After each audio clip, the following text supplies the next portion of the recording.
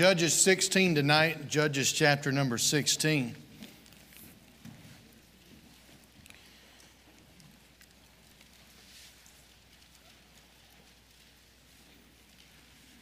Glad you're here. Great Monday night crowd and great spirit of anticipation. Choir was outstanding.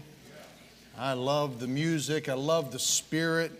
I love watching the choir sing. I love the all-in participation of the choir, no holding back.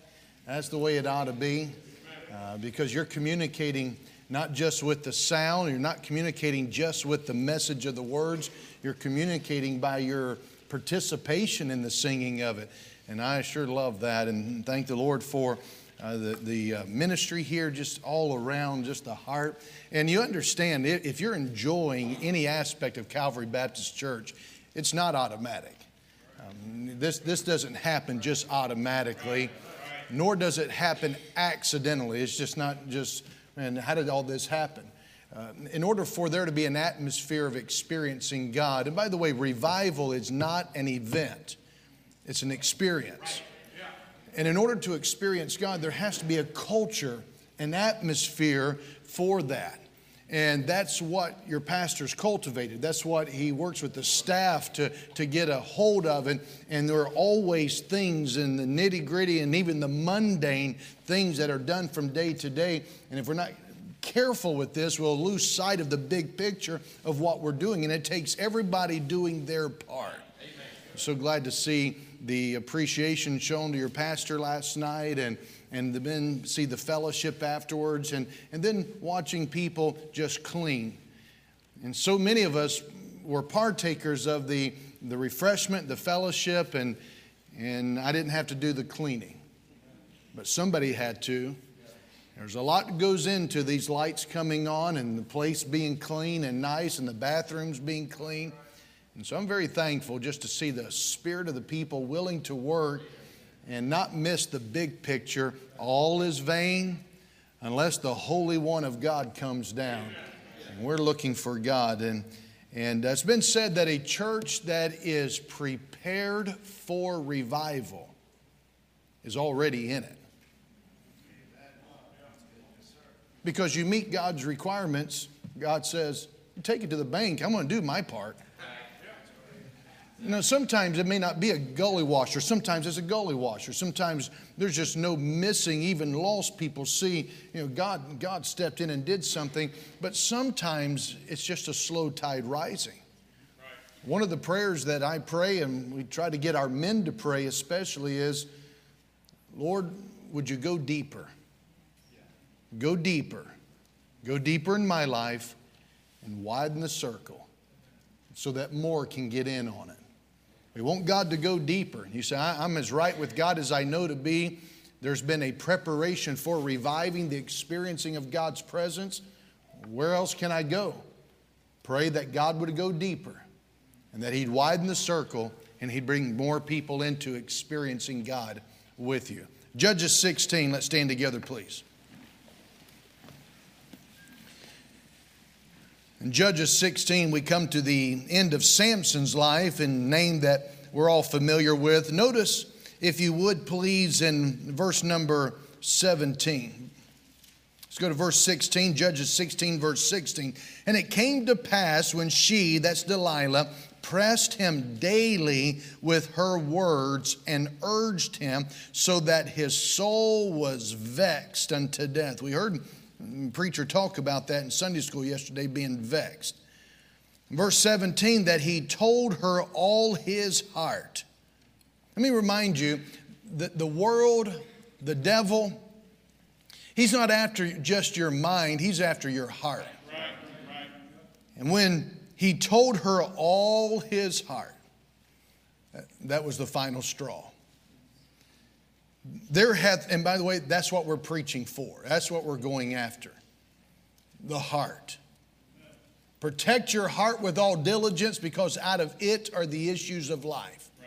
Sometimes wonder why we're making a big deal about something you don't think it's a big deal. Well, I want to tell you, if it put Jesus on the cross, it's a big deal. Right.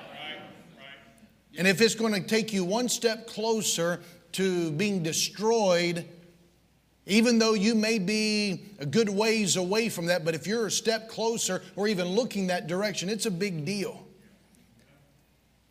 Samson, he told her all his heart and said unto her, there hath not come a razor upon mine head, for I have been a Nazarite unto God from my mother's womb. If I be shaven, then my strength will go from me, and I shall become weak and be like any other man. And when Delilah saw that he had told her all his heart, there's the emphasis again. She sent and called for the lords of the Philistines, saying, come up at once, for he hath showed me all his heart. Then the lords of the Philistines came up unto her and brought money in their hand. And she made him sleep upon her knees. And she called for a man. She caused him to shave off the 7 locks of his head. And she began to afflict him.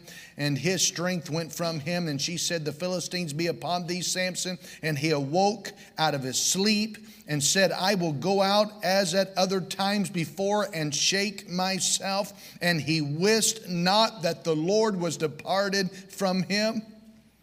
But the Philistines took him, put out his eyes, brought him down to Gaza, and bound him with the fetters of brass, and he did grind in the prison house. Howbeit the hair of his head began to grow again, after he was shaven. Then the lords of the Philistines gathered them together for to offer a great sacrifice unto Dagon their God, and to rejoice. For they said, our God hath delivered Samson our enemy into our hand. When the people saw him, they praised their God, for they said, our God hath delivered into our hands our enemy, and the destroyer of our country, which slew many of us. And it came to pass, when their hearts were merry, that they said, call for Samson, that he may make us sport. And they called for Samson out of the prison house, and he made them sport. And they set him between the pillars. And Samson said unto the lad that held him by the hand, suffer me that I may feel the pillars whereupon the house standeth, that I may lean upon them. Now the house was full of men and women, and all the lords of the Philistines were there. And there were upon the roof about 3,000 men and women that beheld while Samson made sport. And Samson called unto the Lord and said, O Lord God, remember me, I pray thee, and strengthen me, I pray thee, only this once, O God, that I may be at once avenged of the Philistines for my 2 eyes. And Samson took hold of the 2 middle pillars upon which the house stood, and on which it was borne up, of the one with his right hand, and of the other with his left. And Samson said, let me die with the Philistines. And he bound himself with all his might, and the house fell upon the lords and upon all the people that were therein. So the dead which he slew at his death were more than they which he slew in his life. Samson, he was one of the last judges. Judge was one that God had raised up to deliver his people, the nation of Israel. A judge means a deliverer. And this 20-year span of Samson's life was that of delivering God's people, because God's people were oftentimes fickle. They had a heart for God, they surrendered to God, and then they went into their own way and leaned into their own understanding, and they find themselves going after enticement and going into sin, and then they went into captivity, and they got tired of, well, when lust hath conceived, it bringeth forth sin. When sin is finished, it always results in death or separation from God. And they realize this is not how God made us. We're tired of this. We're sick of this. They cry out to God, and God would use his judge and deliverer to help deliver his people. Samson was one of the greatest judges, deliverers who ever lived. But Samson was a man who, out of presumption, he even tells us, the Bible tells us that Samson's own thought was, this is not a big deal.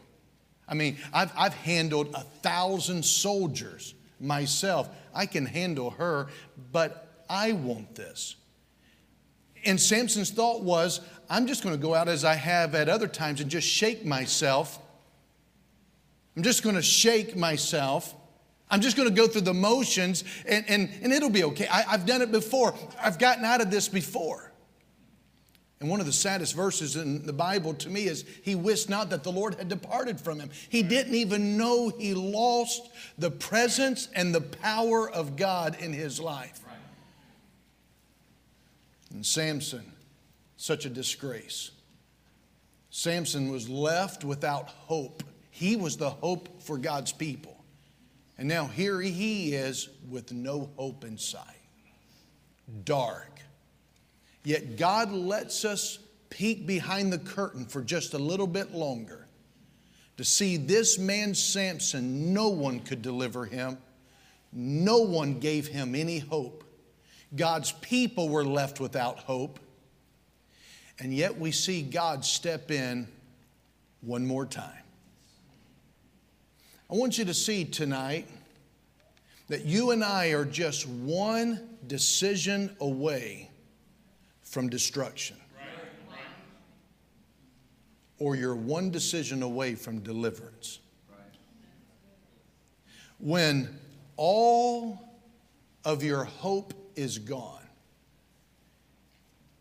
when you look to God, help is on the way. I want you to see some dynamics tonight with me for Bible deliverance. What God did at the end of Samson's life is what He wants you and I to do throughout our life. So that what Samson experienced at the end of his life, you and I can experience throughout our life. Our God is a delivering God. Thank you. Please be seated. Years ago, an American submarine was accidentally rammed and it had sunk, was in need of rescue. 6 known survivors were trapped in the forward torpedo room of that submarine. Some rescue divers went to that submarine, and one placed his helmeted ear against the hull of that submarine, looking to find if there was any movement or life in there. And he could hear through Morse code someone tapping to him, and he was able to decipher the message being sent from the inside. And one of those 6 trapped soldiers inside that submarine tapped this message to the rescuer on the outside, asking this question: is there any hope? Is there any hope? Unfortunately and sadly for those 6 military soldiers, there was no hope, and all 6 perished. I think people today are always wondering, is there any hope? People who are hurt and broken and messed up, they're wondering, is there really any hope? Is there any use? And we find Samson, he's experiencing a disgraceful end of his life. I love the theme of the choir, and I love the message of the trio that was singing both songs, and just reminding us that God isn't done. You and I don't have to despair. We don't have to give in to the problem and be overcome. But here the scene is just about as bleak and dark and hopeless as one could imagine. And here Samson is experiencing the result of his own doing. He's not going through what Job went through. He's not a man in his integrity that's being tested. No, Samson is experiencing what he was nibbling at through the bait that Satan was giving him. And he's been buying into it. He's been playing around, and Samson is experiencing the result of his wrong decisions. And now we find that they've taken Samson, and he's bound. They don't just poke at his eyes. They bore into his head and they remove his eyes. It's a violent removal. But we find this to be true of sin. Sin is binding. It's blinding, and it's grinding. You can play with sin, but you'll never win. You will never be the first one to do it.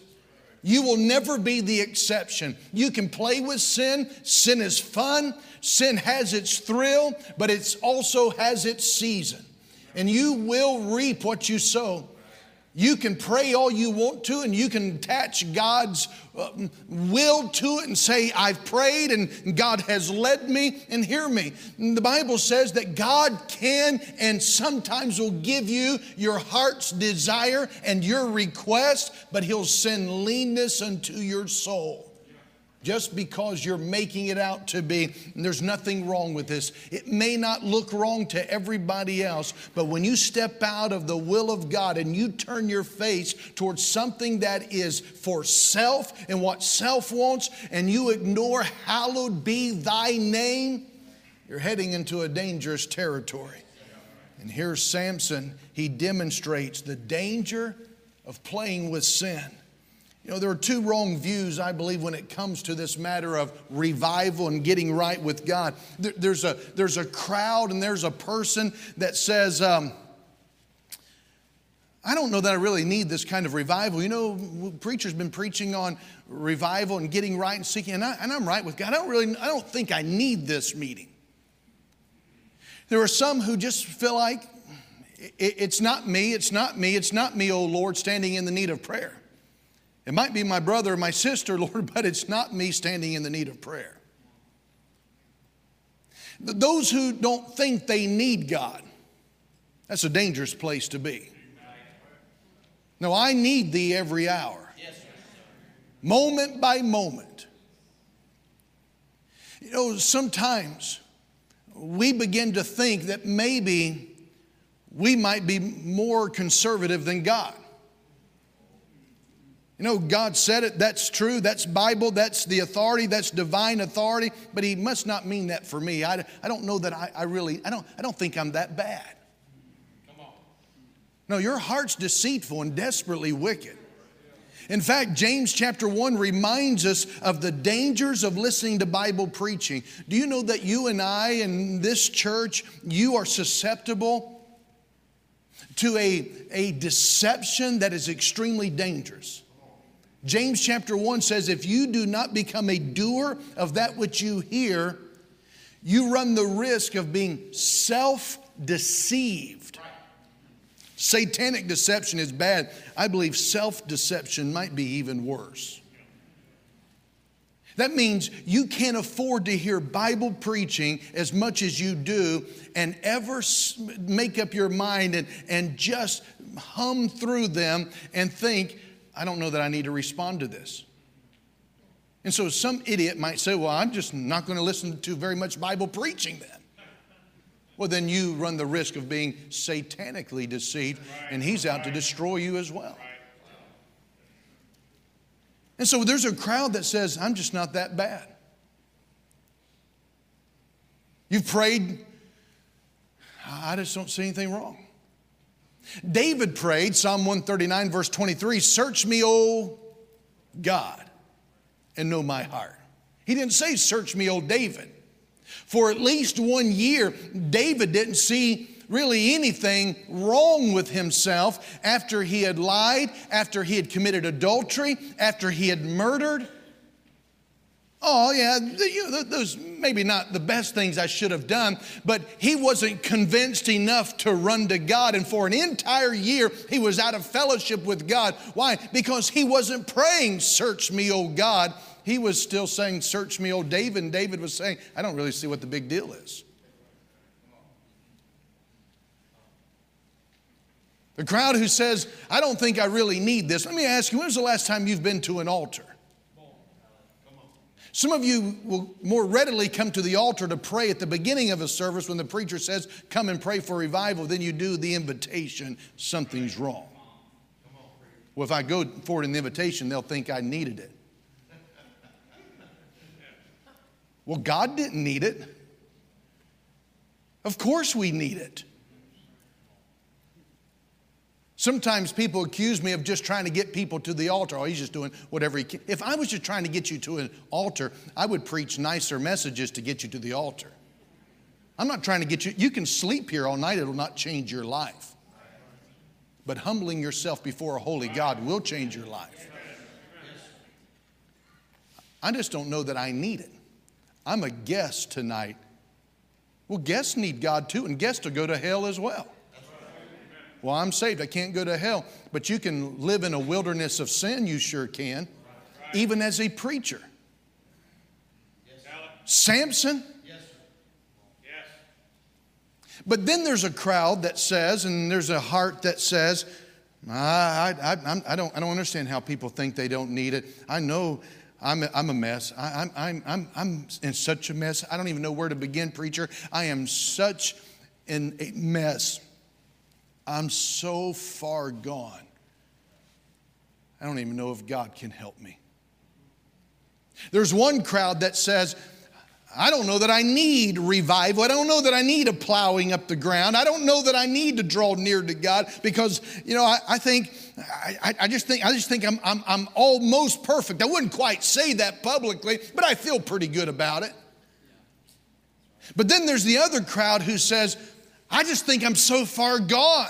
I don't think it'd do me any good to set up an appointment with pastor and come in and talk to him about it because I think he'd look at me and say, you're so messed up, there's no hope for you. And there are people who think that all the time. But I want you to know, as long as we have a Bible, and as long as we have a resurrected Lord, and as long as there's the blessed Holy Spirit, then there's always hope for the one who is hungry for God. No matter how far you may think you are gone, you're just a decision away from deliverance. And Samson, he's about as bleak and dark and hopeless as possible. And we find him that they've put his eyes out.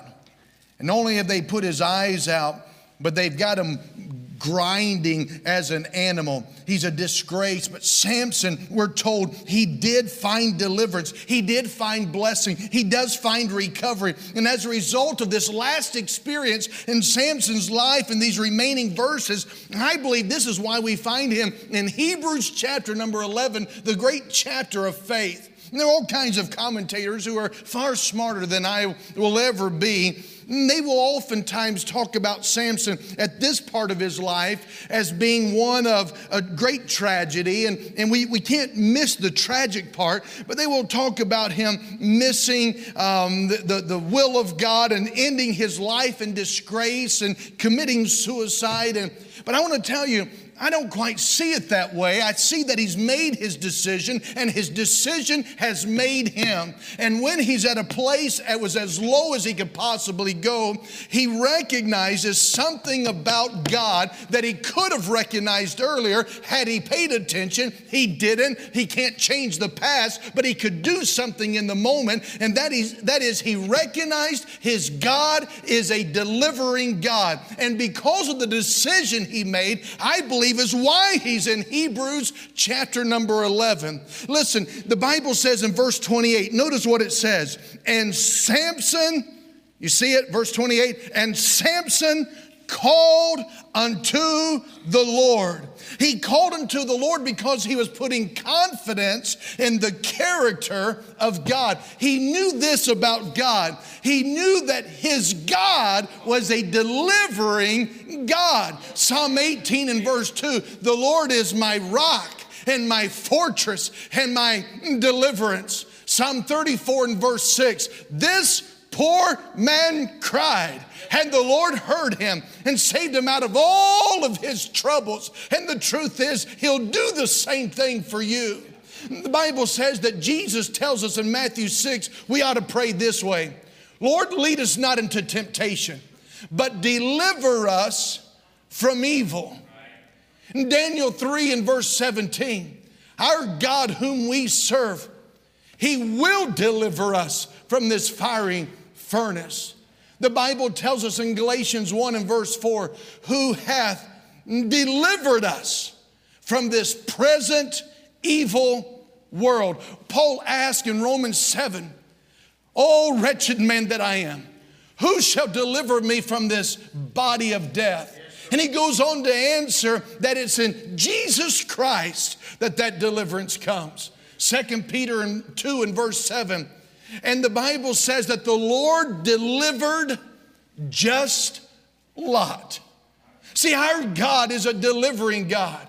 I love the song that reminds us just the greatest message ever sung. It's our God shall deliver thee. Our God shall deliver thee. My God shall deliver me. And we have those sin oppressed. Go to Him for rest. For our God shall deliver us. He'll deliver you. He's a delivering God. But you're going to have to experience what Samson experienced at his death. In your life tonight, Samson may have sat in a service like this. Maybe he was warned, and maybe he had heard the Spirit of God who had come upon him would have spoken to him, and Samson got somewhere where he ignored it. The pornography was not as big of a deal to him. The bitterness was not as big of a deal to him. The selfishness was not as big a deal to him. But here at the end of his life, he recognizes this is a big deal. But he recognized that God still has power. There's a battle that's raging when you got saved. You put your faith and trust in Jesus. You entered into a battle. It's not primarily a physical battle. One of the problems in the Christian life, and Ephesians 6 helps us understand, is too often we fight the wrong enemy. We fight the wrong, we're always fighting something, but so often we fight the wrong enemy. The physical battle is only a manifestation of what is going on in the spiritual realm. And this was a battle that began a long time ago when God made the first move by creating the angels. Lucifer, the anointed angel, he responded negatively to that move, and he rebelled against God, taking 1/3 of the angels with him. God countered that move by creating man a little lower than the angels in His own image. Satan rebelled against that move by enticing Adam and Eve to sin and turning the earth over to his control. God then countered Satan's move by providing a redemptive covering for Adam and Eve so they could once again return back to fellowship with God. And Satan, he made his next move by inciting Cain to kill Abel, to cut off the godly line. God responded to Satan's move through the birth of Seth. And the Bible says that once again, men began to call upon the name of the Lord. Satan countered that move by luring Nimrod at the Tower of Babel into thinking he could make himself into such a stronghold and power that he and his people could go as high as the heavens. For God's next move, he called Abraham, calling out a nation through him to be holy and set apart.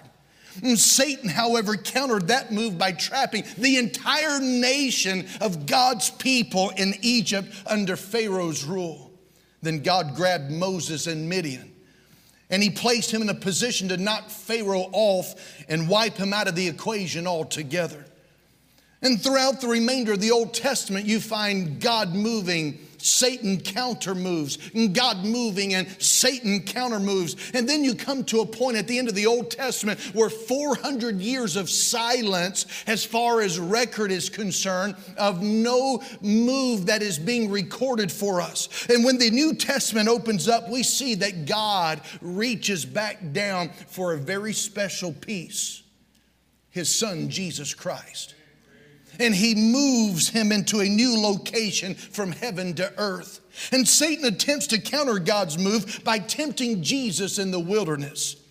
Jesus overcomes this move through the power of the Word of God. So then Satan tries to do what he thinks is going to be the checkmate at the cross by orchestrating the crucifixion of Jesus Christ. But Satan miscalculated something very important because he didn't realize that the death on the cross was not a checkmate move. In fact, it was just a setup for the final move that God would make to checkmate Satan by raising Jesus from the dead. Oh, that accomplishment of the cross through the resurrection of Christ was God's final move, and it's offered each and every one of us victory over an enemy who is seeking to intimidate.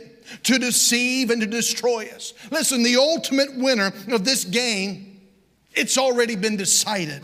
Victory has been secured.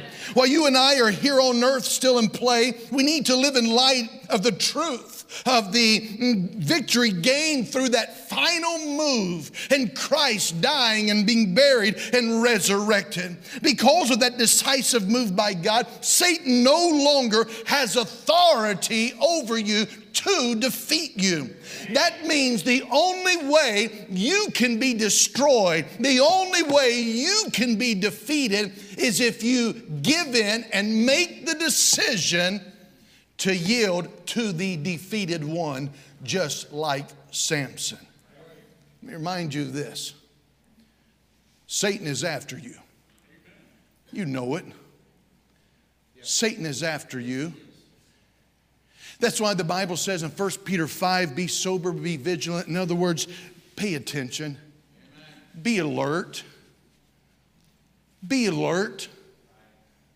Pay attention. One of the great things about Satan, he's been at this for many, many, many, many centuries. He understands man inside and out. And if you ever detect Satan, it's not because you and I are smart enough to do so. It's only because God has exposed and has given us some light. Satan is such a liar. He is so masterful in his deceit, and he's so tricky. And because you and I do not have the powerful ability to see Satan and his movement and his work, we can't see the battle that exists in the spiritual realm. We only see the manifestation of it coming out in the physical.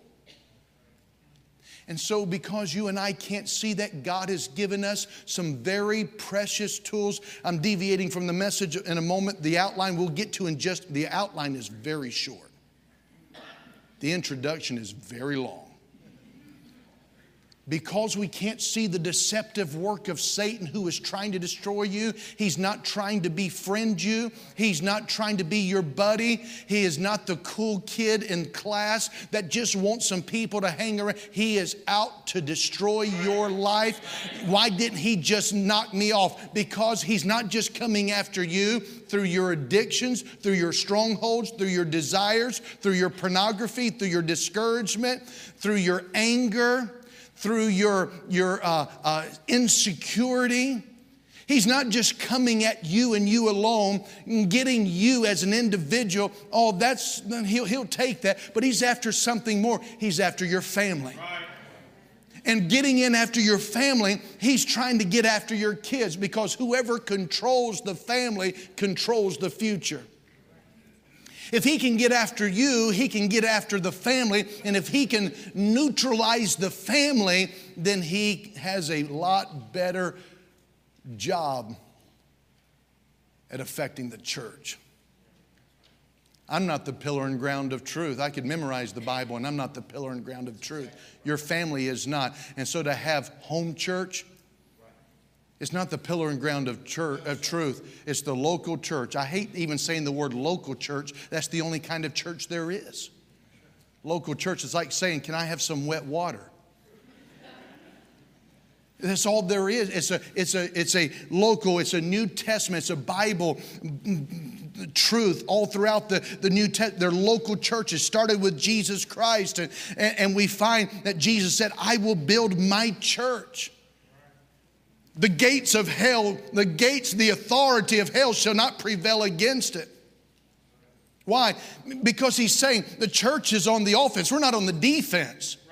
But Satan is trying to get into individual lives so that he can get into your family. He can control the next generation, and so that he can get into the church. And one of the ways, because he knows he cannot overthrow the church, the Bible never says the gates of hell shall not prevail against you, sir, or your family, or your children, or your grandchildren. The Bible just simply says the gates of hell shall not prevail against the authority of the church. The authority of Satan can never prevail against the authority of the church. It didn't say that he can't prevail against you. He can destroy you. Right. He just can't take your soul. He can't damn your soul if you're a child of God. But he can destroy you. Right.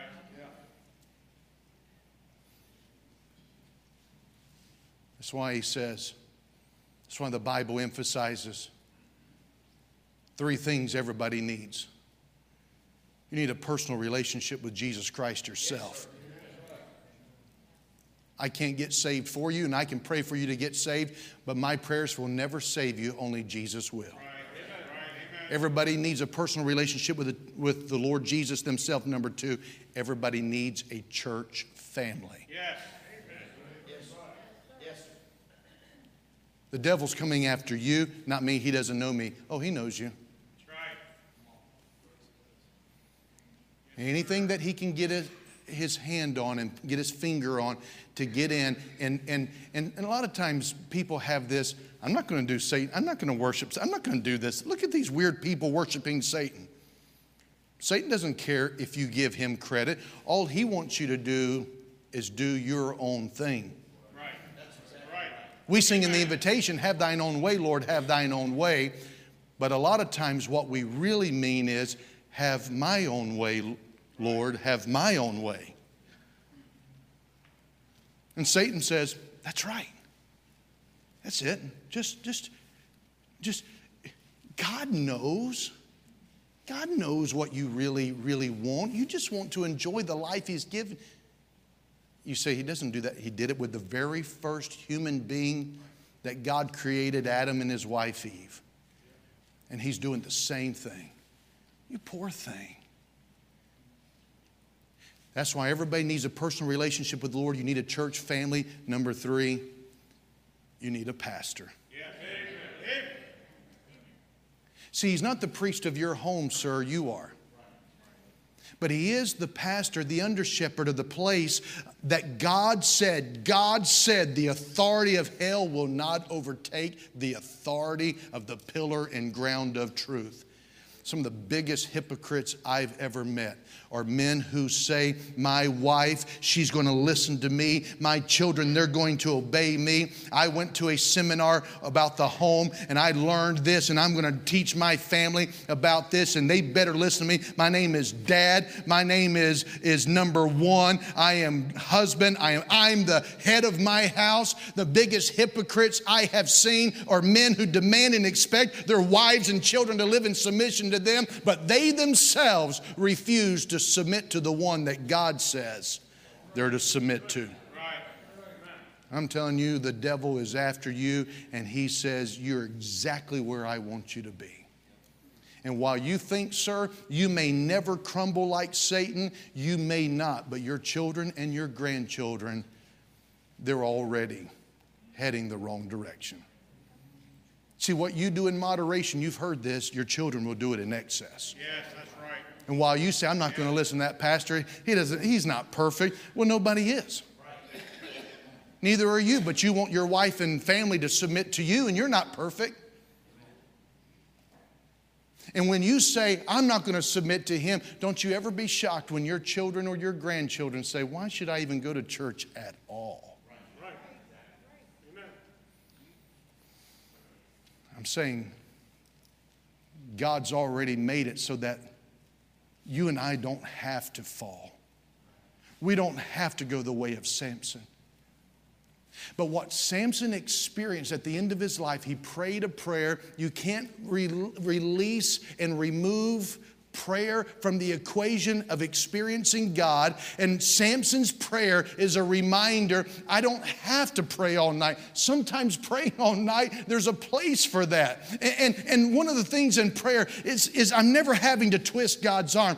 It's not me having to get God to come over here and pay attention. No, reason why it takes us sometimes long time in prayer is because we're having to twist our own arm. We're having to slap our own face and get us to wake up and see we do need God. And it took Samson to get to a place where they bound him and they took his eyes out and he's grinding, he's being humiliated, and he is used for the enemy, and the enemy is he was the party, and they were using him and they were singing songs to Dagon, their God.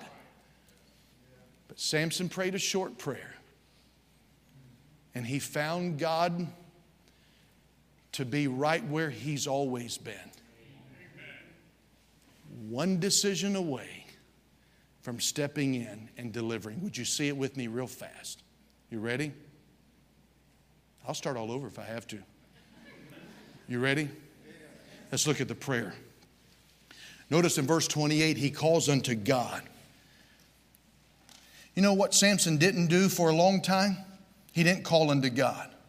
But here he calls unto the Lord and he says, look at it, "O Lord God, remember me. O Lord God, remember me." 4 things I see in this short prayer. His prayer is verse 28, verse 29, and verse 30.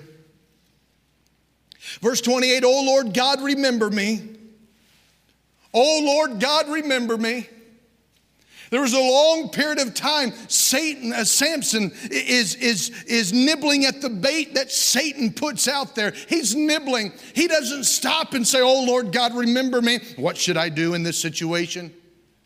Delilah's playing with him, getting frustrated with him, messing with him. He doesn't say, "Oh Lord God, remember me." But here he is. He's at one of the worst points in his life, but yet he recognizes, I may not have much longer quality of life to live, but this I want to experience one more time. I want to experience what it's like to be in the presence of God. And we heard on Sunday, there's a difference between the omnipresence of God. God was right there all the time. He says, but what I want is the manifest presence of God. And he prayed, "Oh, Lord God, remember me." It's what I call number 1, an attitude of repentance. An attitude of repentance. In other words, what is repentance? Well, ultimately, he changed his mind. The word is literally change your mind. Philippians 2, "Let this mind be in you, which was also in Christ Jesus." We need to change our thinking. Casting down, 2 Corinthians 10:5, casting down imaginations and every high thing that exalted itself against the knowledge of God, and bringing into captivity every thought to the obedience of Christ. We need some repenting. We need some mind changing, paradigm shift. We're thinking this way. We're thinking, I'm pretty good. We're thinking, nobody can help me. What we need to do is change our mind and say, it's me, it's me, it's me, oh Lord, standing in the need of prayer. It's not my brother, it's not my sister, but it's me, oh God, standing in the need of prayer. Oh God, remember me. Change your mind about who you are. You're not indestructible. Only God is. You are not the overcomer in and of yourself. It's Christ that lives in me. We're to be dependent upon him. We are more than conquerors through him.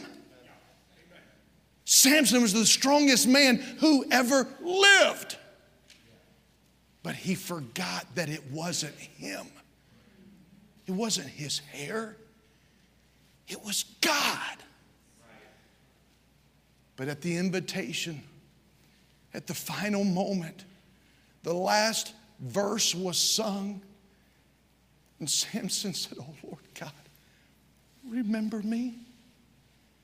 I'm telling you, when you change your mind and you recognize, I'm sick of this sin, I'm tired of this sin, I don't want my sin. Repentance. What happens after he says, "Oh Lord God, remember me"? Notice the next thing that he prays. "Oh Lord God, remember me, I pray thee, and strengthen me." And strengthen me. Why? Do you see the irony here? The strongest man who ever lived is praying, "God, strengthen me." See, we think we're pretty strong. You don't pay attention to the preaching because I don't really have any problems. Neither did Samson, even violating God's word. At least he didn't think it. But when lust hath conceived, it bringeth forth sin. When sin is finished, it always brings forth death. Hear me. You make your decisions will make you. A couple sat in my office. I want to be careful in case they're even watching tonight. But it's the truth. They got offended. Let me remind you, great peace have they which love thy law. Nothing shall offend them. And the married couple sat there, and the young man had even quoted to me the verse earlier in the week. Preacher, I know the Bible says, great peace have they which love thy law, and nothing shall offend them. And I don't want to be so easily offended, but it doesn't change the fact you hurt my feelings. And I did. I hurt their feelings. There were some things I said that needed to be said, but it stung. Could I have said it better? I can't. I'm always trying to analyze. What could I say better? What could I do different? How could I? And I recognize. I heard their feelings. But their feelings were so hurt, and they sat on my couch on a Saturday. Both have responsibilities, teaching, leading, involved in the lives of young people. And they said, we resign effective immediately. And we're leaving church. And I looked at both of them and I said, are you willing to cross over that line, that threshold, where you are willing to make your decision and leave the umbrella of God's protection and God's place of trusting and obeying, and make your decision, knowing that you make your decision will then make you. I looked at them both, and I asked them both separately, and they said, we are.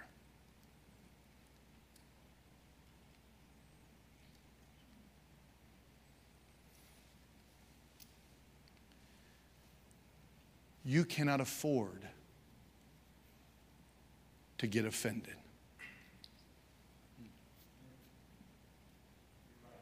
I didn't say you don't have justification for being offended. You just can't afford it. You cannot afford to remove yourself from the place of God's protection. You cannot afford it.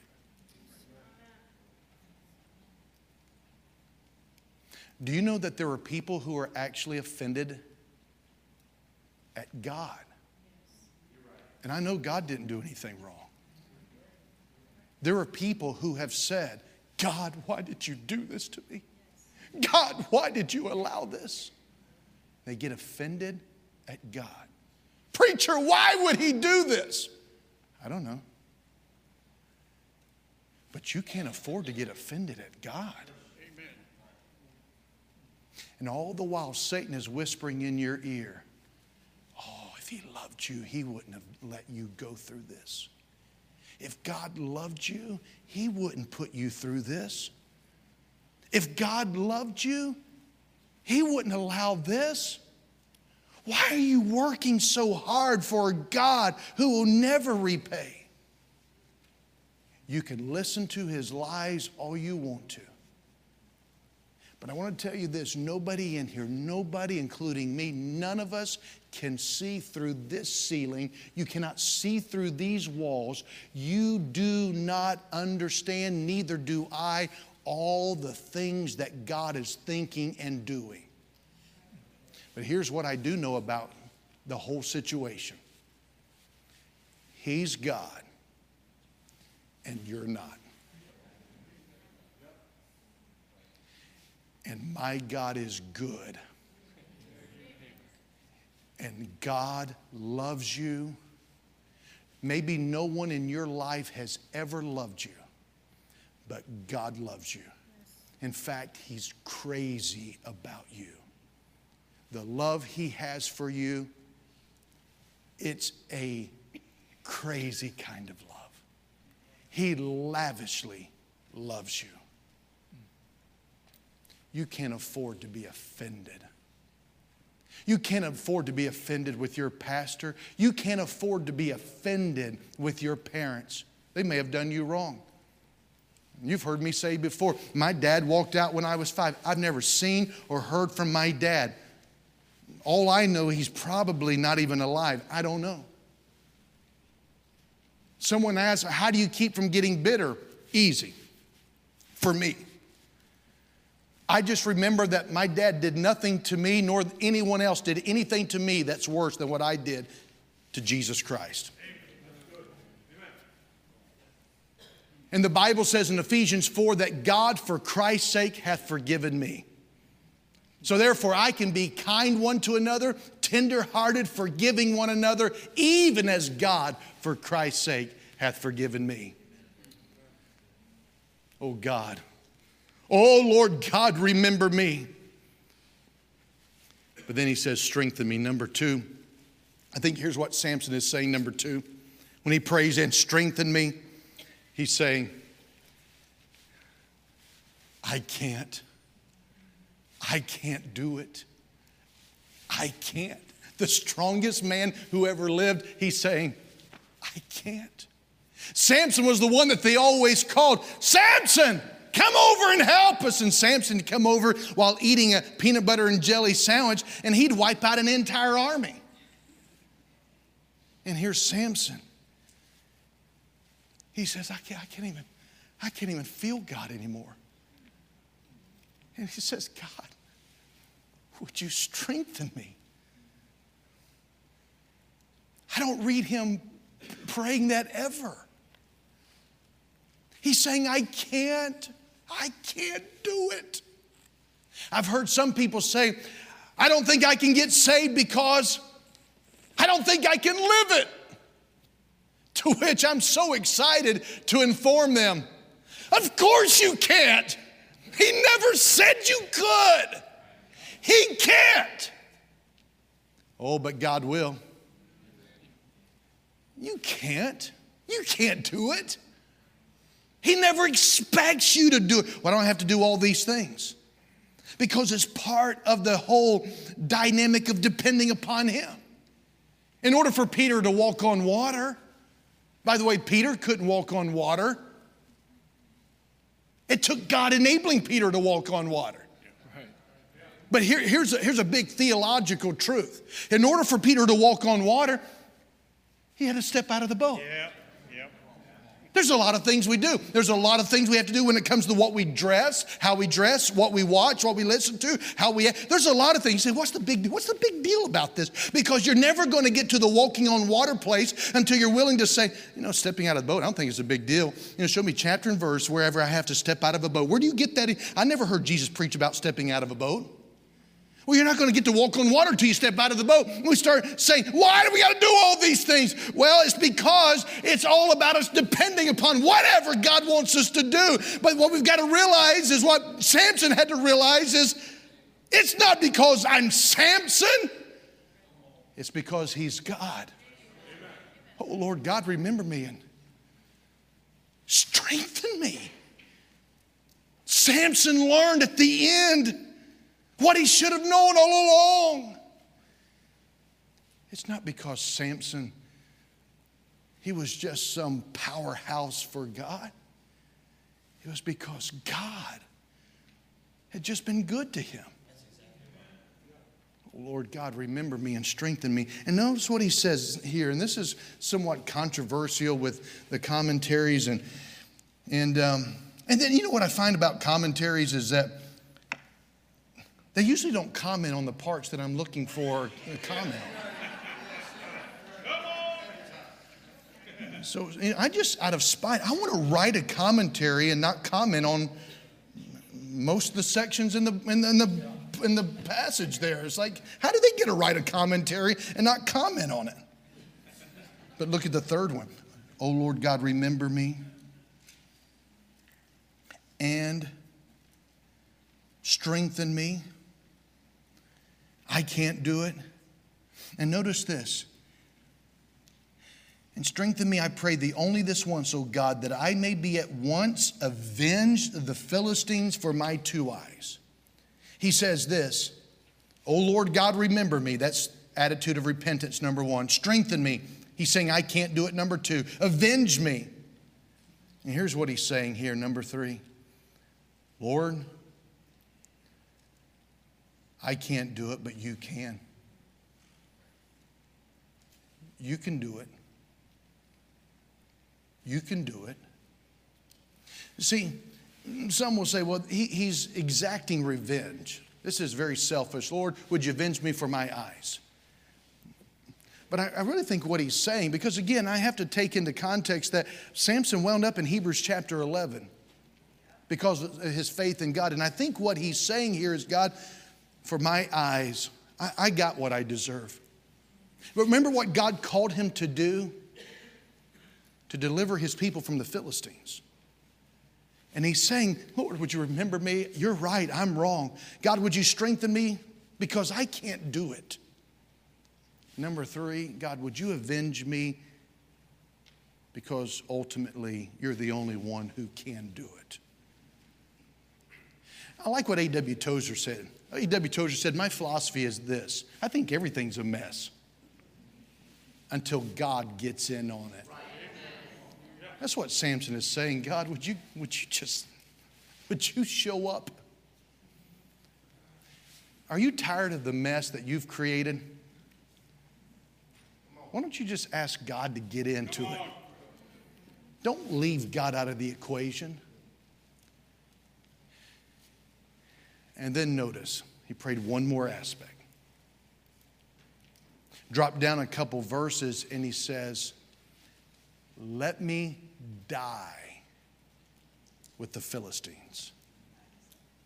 Let me die with the Philistines. Now, here's where some say this is selfish. He's committing suicide. But that's not what I see here. I see that he recognizes he has a revived spirit that says, I can't do anything. But I'm telling you, when you turn to God in repentance, oh Lord God, remember me. I can't do it, but you can. You find when all hope is gone, God is right there, one decision away, and God revives in him the desire, to be used by Jesus. Oh, God, use me one more time. And he had such a desire, and he recognized where he was and what's happening. He has to depend upon people and this little boy to help him. And he just says, oh God, let me die with the Philistines. Now here's what I get out of this. He's not saying, I'm so depressed, just kill me. No, here's what he's saying. You want God to step into the scene. You want God to deliver you. He says this, I'm all in. I'm all in. You can't be more all in than this. Samson says, I have one go at this. I'm all in. Here's what I find in Samson. When I'm reading Samson's life, I see Samson dabbling. He's dabbling with the things of God, and he's aggressive for the glory of God. And then some girl walks by, and he gets his mind off of what he was supposed to be doing. He's just dabbling all the time. He just, hey, Samson, we need you. All right, I'm coming. Whoa, look at this over here. I like to try some of this, honey. Hey, I'll be there in just a second. But here he's just saying, God, I'm all in. You know why some of you maybe haven't been able to get out of that stronghold? And you've just agreed with Satan. You're a loser. You're so sorry. No. He's the loser. He's the liar. Jesus is victorious over sin, death, and hell. Amen. You don't have to listen to Satan. You can cry out to God, oh Lord God, remember me. I can't do this. Strengthen me. Avenge me. Lord, you can do it. Get into the mess of my life. And I'm all in. I'm all in. In other words, if you're saved but you're not a member of a church, you're not right with God. You're just not right with God. That's not God's plan. Nowhere did Jesus say, do you want to just go to heaven? Well, then pray this prayer so you can take your ticket and go to heaven. No, He saved you so that you would follow Him, and He's the head of the church, and the church is His body, and He wants you to follow Him. How do you follow Him? By following Him. All in. Stop dabbling. Well, I'll give a little bit here, give a little bit. No, that's why there's weekly giving. That's why there is missions. That's why there's other areas. Get all in. I don't know where to start. Get into the office. Ask pastor, lay it out, draw me some pictures if he has to. Figure out how to get all in. God loves you. Christ died for you, was buried, resurrected for you. But it's your decision. Let me mention this and we're done. I'm going longer.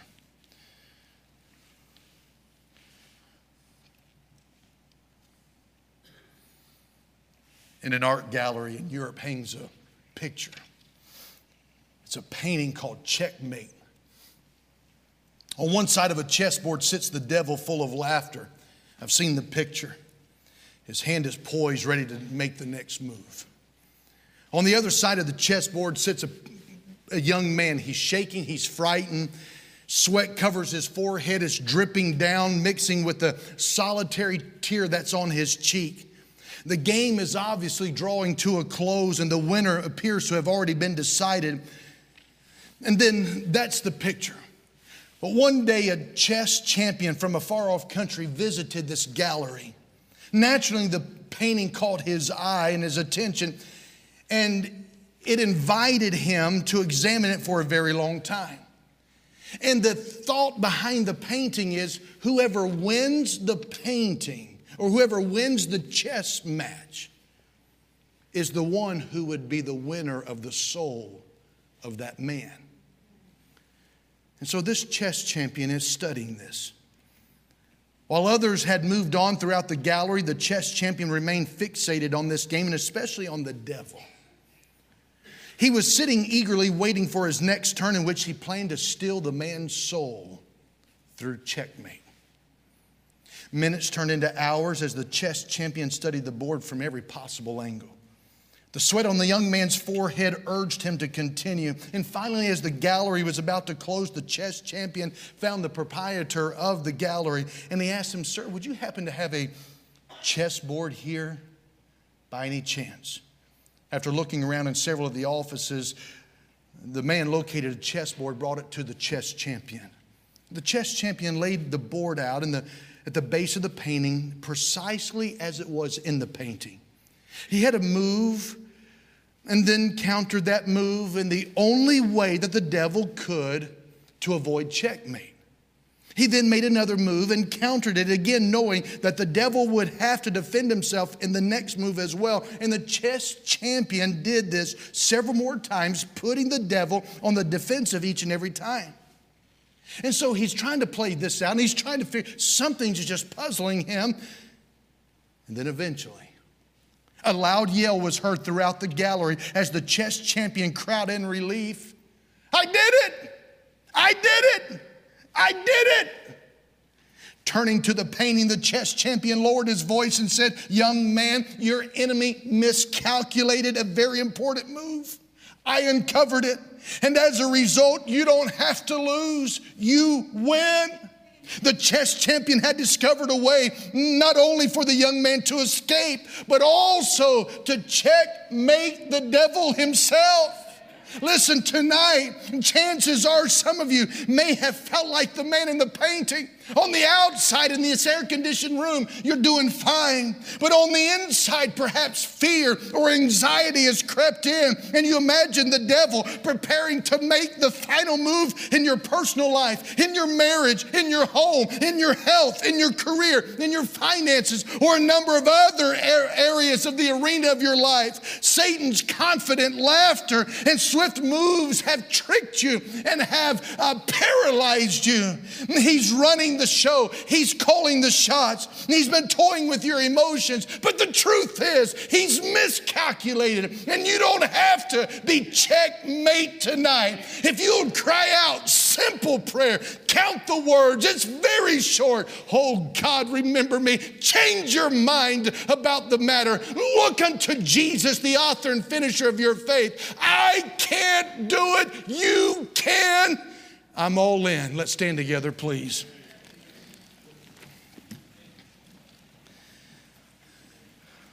Lord,